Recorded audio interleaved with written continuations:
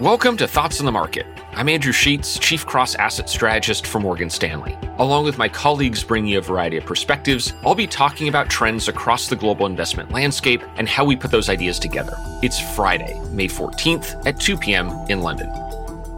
The debate over inflation has roared back to center stage this week. After a lower than expected reading for new jobs in April, U.S. consumer price inflation saw an increase of 4.2% versus a year ago. That was the largest year-on-year rise in prices since 2008, and even led to some suggestions of so-called stagflation, a scenario of weak growth but rising prices.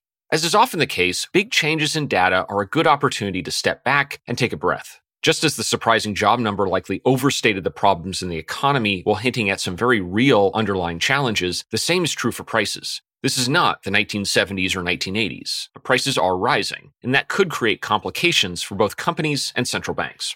When we think about these high readings of year-over-year inflation, the first thing to keep in mind is what was happening a year ago. The global economy was in shambles, and the prices of many goods plunged as there was simply little demand for airline tickets, hotels, and many other items at any price. Comparisons against those unusual circumstances are obviously going to create some distortions. There are also unusual things going on in the price of commodities. The prices for oil, copper, and grain are also up significantly, especially relative to the depressed conditions of a year ago. While higher prices generally bring about more supply, there's a real issue of timing. It takes time to drill an oil well, build a new copper mine, or plant a field.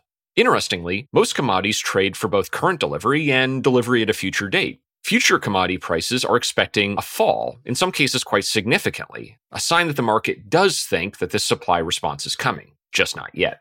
But these issues of supply and demand are also at play well beyond the commodity market. As vaccinations increase and conditions improve, many consumers may be looking to make up for lost time and spend some of the savings that many have built up over the last year. Yet for certain areas where people may want to spend money, the supply of goods and services hasn't increased. Generally speaking, there aren't more hotel rooms, airline seats, rental cars, or restaurants than there were a year ago, yet there may be an unusually high number of people looking to use them. That mismatch could push prices higher. Companies face the same dilemma, as higher input costs could challenge their margins. It's normal as the economy improves for prices to rise. For central banks, separating how much of these higher prices is normal versus abnormal will be the challenge. We think it's most likely that the Federal Reserve, the ECB, and the Bank of England will look past these initial price increases. They are, after all, coming from pretty unusual comparisons, and price inflation was unusually low over the last decade, meaning a little catch-up may be in order.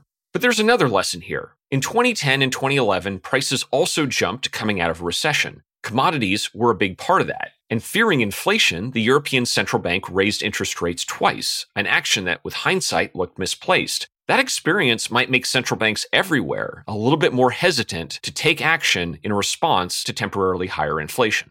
In short, expect a growing contrast between headlines of higher inflation and central banks wanting to stay patient and look past it. That could lead to steeper yield curves, but also some ongoing summer volatility, as everyone waits to see how temporary inflationary pressures really are.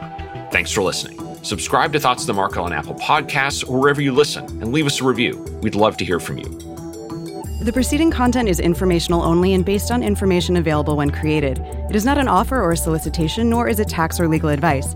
It does not consider your financial circumstances and objectives and may not be suitable for you.